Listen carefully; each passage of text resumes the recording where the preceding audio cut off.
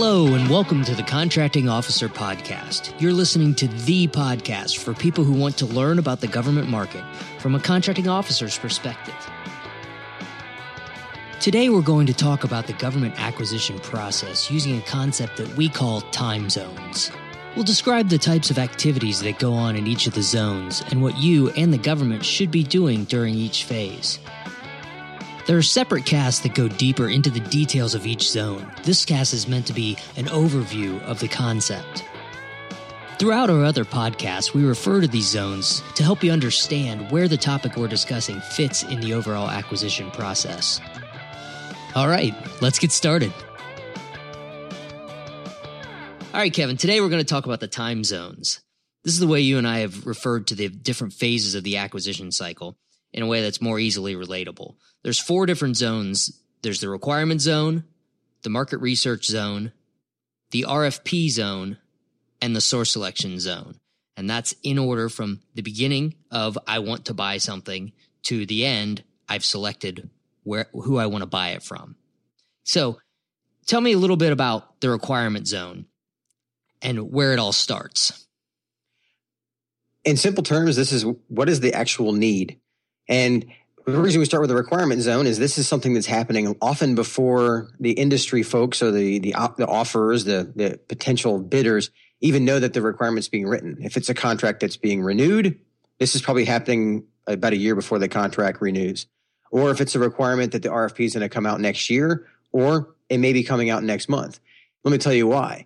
So the simplest way to think of this is it doesn't matter whether the contracting officer is buying a copier or they're buying an aircraft. These 4 time zones still apply. So in the copier example, the requirement is, well, we're going to need a copier because this one looks like it's dying. Okay, let's pull out the spec. Let's find out how are we going to buy this thing? Do some market research, look on GSA, eBuy, something like that. Do some market research to see, here's a small business that has it, or we're going to buy it at Staples, and you make that decision.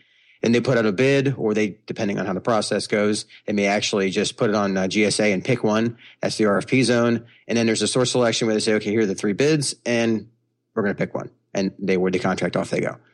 Went through that really fast, right? Well, that same process applies if you're buying a F-22 fighter, except the requirements process takes a lot longer, a lot more pieces, a lot more players to check with. Market research zone takes a lot longer because now you have to figure out who can actually build this thing, who has the supplies, what manufacturers. You've got all kinds of Buy American rules. I mean, it's a jet. It's a whole different level.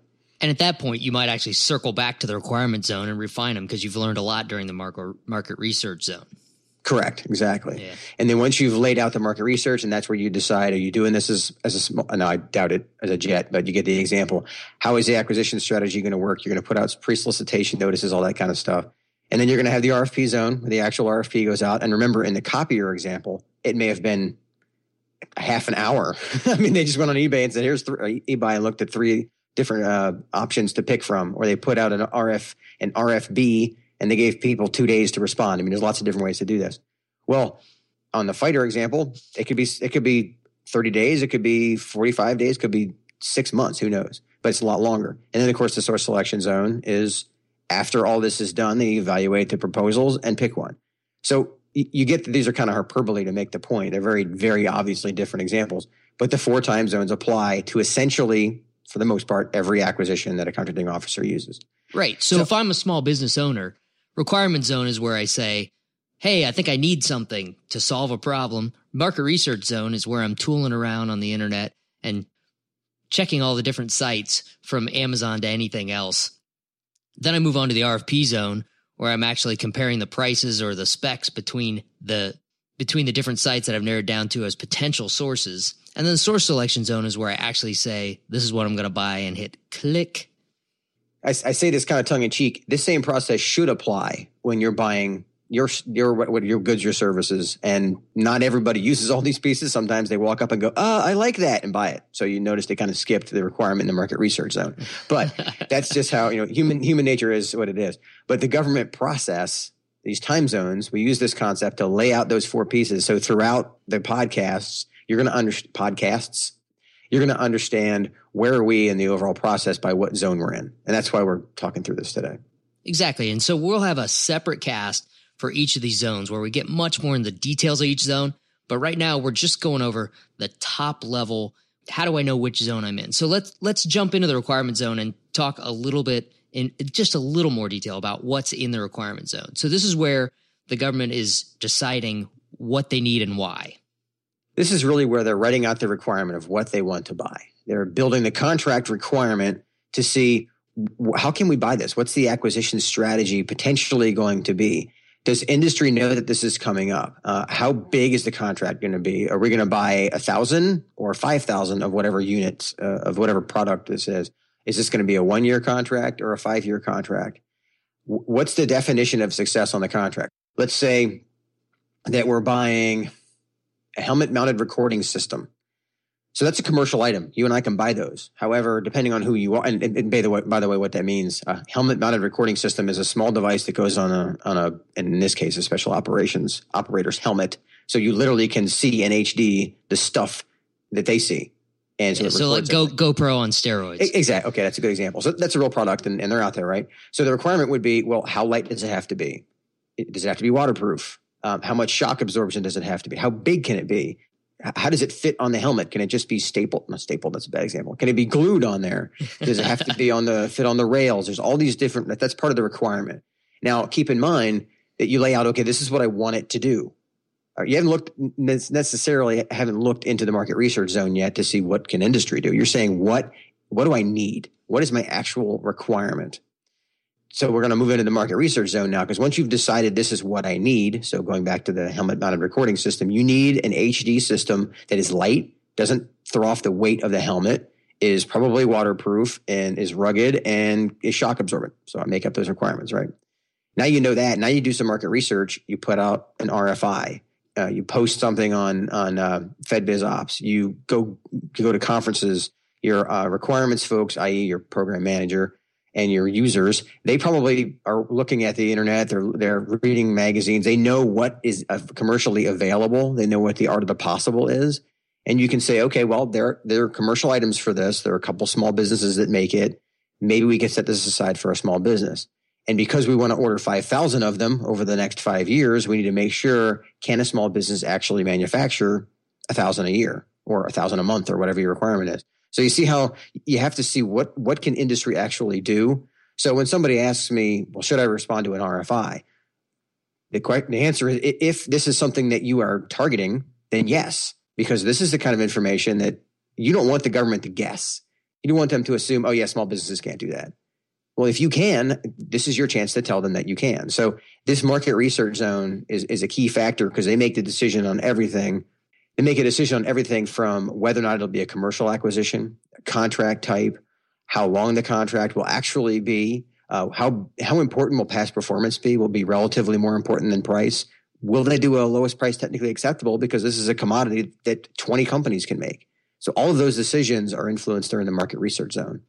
Right. So we actually use the market research zone to refine the requirements, and we're probably going to circle back to the requirements. We should have mentioned before, the requirement zone is usually the longest period of time, and you might touch it multiple times as you go through the other zones, because as we've learned in the market research zone, we might find that there's water-resistant helmet-mounted cameras and there's waterproof helmet-mounted cameras. And we might circle back to the people that are going to use these things and say, hey, the water-resistant ones cost half as much as the waterproof ones. Is water-resistant okay, or do you really need to dunk them?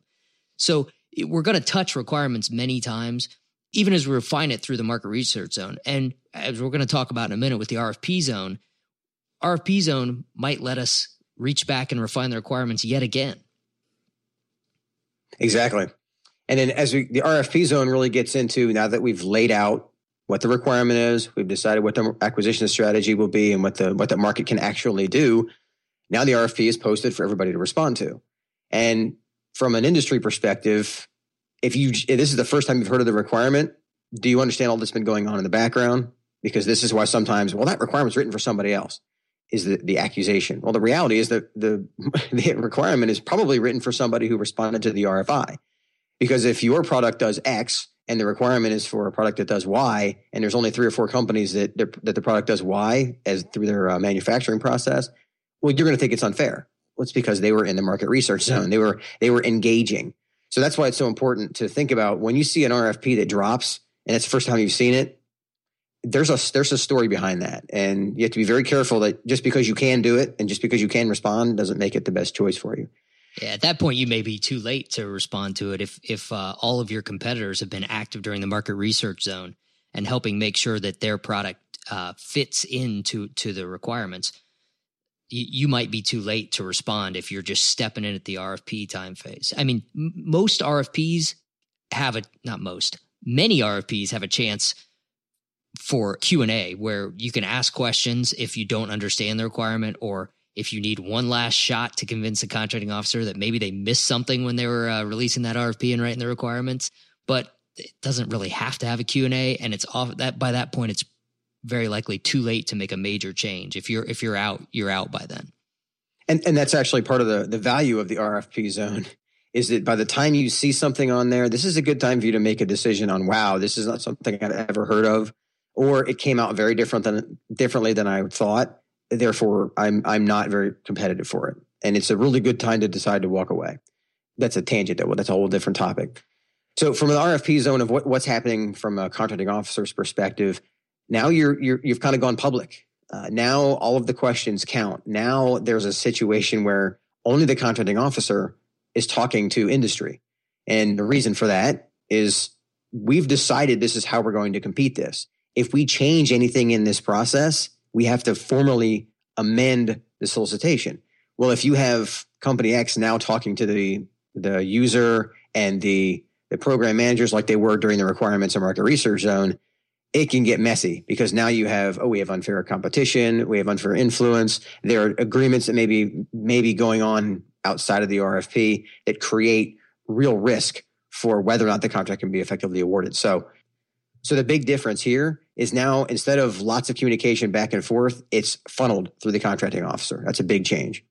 So if you have to issue an RFP amendment, what that means, the offers are already writing their proposals. So if you have to issue an amendment, you usually have to extend the time period to deliver the proposals, the proposal due date. So depending on the magnitude of the change, you may have to give another 10 days, another 15 days, another 30 days if you make a major change to the RFP. So you're really extending the time it takes you to complete the acquisition and adding to the costs that the bidders are expending in responding to it. And keep in mind, that's why oftentimes you'll see in an RFP that the amount of time you have to ask questions is limited because they don't want you to ask questions 2 days before the RFP's due. And well, number one, it's very unlikely they can shift and shuffle and change the RFP and then amend it in time for anybody to make a useful response. So therefore they have to extend it. That's number one.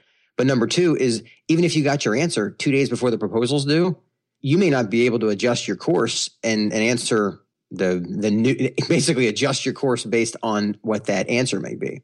So you have to be very careful that don't wait until day 25 of a 30-day cycle to actually ask your questions. So in order to offset that, contracting officers will often say, you have 10 days to ask questions. After that, we may or may not get to them. Because to be fair, they're trying to get through this process. They're trying to award contracts. They're not in the business of having RFPs drag on for 6 months or a year if they can help it. So the reality is that they're going to do as much upfront as they can so they can keep that schedule, keep that RFP schedule. Because keep in mind, there's a lot of other things going on in the background. You've got funding obligations. You've got users who actually want the product or service. You've got contracts expiring. I mean, there's a schedule behind all this that the government isn't necessarily going to tell you about. But right, you got to hope by the time we get to the RFP zone that you've worked out all the questions and the back and forth during the market research zone, and you have very few questions by the time you get to the actual RFP zone. That's why we say the RFP zone doesn't usually bleed into the other phases. The requirement zone and the market research zone you might circle back through several times as you're building the requirements better. Once you get to the RFP zone, except in very rare circumstances, you're pretty much done rewinding to the other zones. All right, we've released the RFP. It's out on the street. Proposals come in. So now we've entered the source selection zone. And the source selection zone is the final stage. This is where you can't go back. The reason that's important to understand is that an interesting thing, we talked about the 80-20 rule in government contracts. The 80% of the 80-20 rule in government contracts is the process. Well, the source selection zone is, okay, the process is now finite. Everything that we laid out during the first 3 phases, we can't change anything anymore. We can't go back and say, oh yeah, we said water resistant, but we really wanted waterproof. You can't do that at this stage. You can't say, well, we wanted a 3-year contract, but we're going to award a 5-year contract. You can't do that. It's like all of those things. And that's a unique feature of government contracts, is that you can't go back into the RFP zone after you're in source selection. So now you have to award a contract based on what you actually competed. So this is the scary part for the bidders, where you just sit back and bite your nails because proposals go into the black box, the government stops communicating and talking about it at all, and you just have to sit back and wait for the award announcement. And it's stressful on both sides, because now the perception on the government side is we're just waiting for everybody to protest every single thing that I come up with here.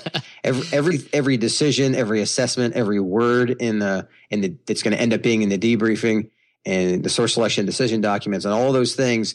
It's a very fine process that you have to be very careful that you're sticking to what we said we do. What was the RFP requirement, market research? What did that all sum up to? And then what did everybody answer? Meaning the proposal, and you have to assess what's actually been answered. Right. So there'll be a whole separate cast where we're going to have to dive into what the heck is the government doing taking so long? This should be an easy decision. The end of the source selection zone is contract award. We could, in theory, if we were cynical, add a fifth phase called the protest zone, but let's not do that. But in reality, this is the contract award. Best case scenario, this includes debriefings and essentially begins work on the contract, and you have a kickoff meeting, and honestly, contracting officers then move on to the next acquisition. Either they pick up administering this one, or oftentimes what happens is they have a source selection that's either running at the same time that's about to end, or they pick up their next one. And this happens over and over again. But these time zones, they don't change. The overall concept doesn't change. It's just going to be unique to each agency, each requirement, and each competition. We have a visual of this on the website, so you can see what we're talking about and refer back to it if you'd like to. The point is that all acquisitions, whether it's something simple and small and fast, low dollar, or whether it's the most complex high dollar values high dollar acquisitions the government has, these all go through the same zones. So once again, time zones are the way that Kevin and I have referred to the different phases of the acquisition cycle. There's the requirement zone, the market research zone, the RFP zone, and the source selection zone. There's separate casts diving deep into the details of each zone, but for now, I think we've summed it up well. So thanks, Kevin, and we'll talk again soon. Thanks.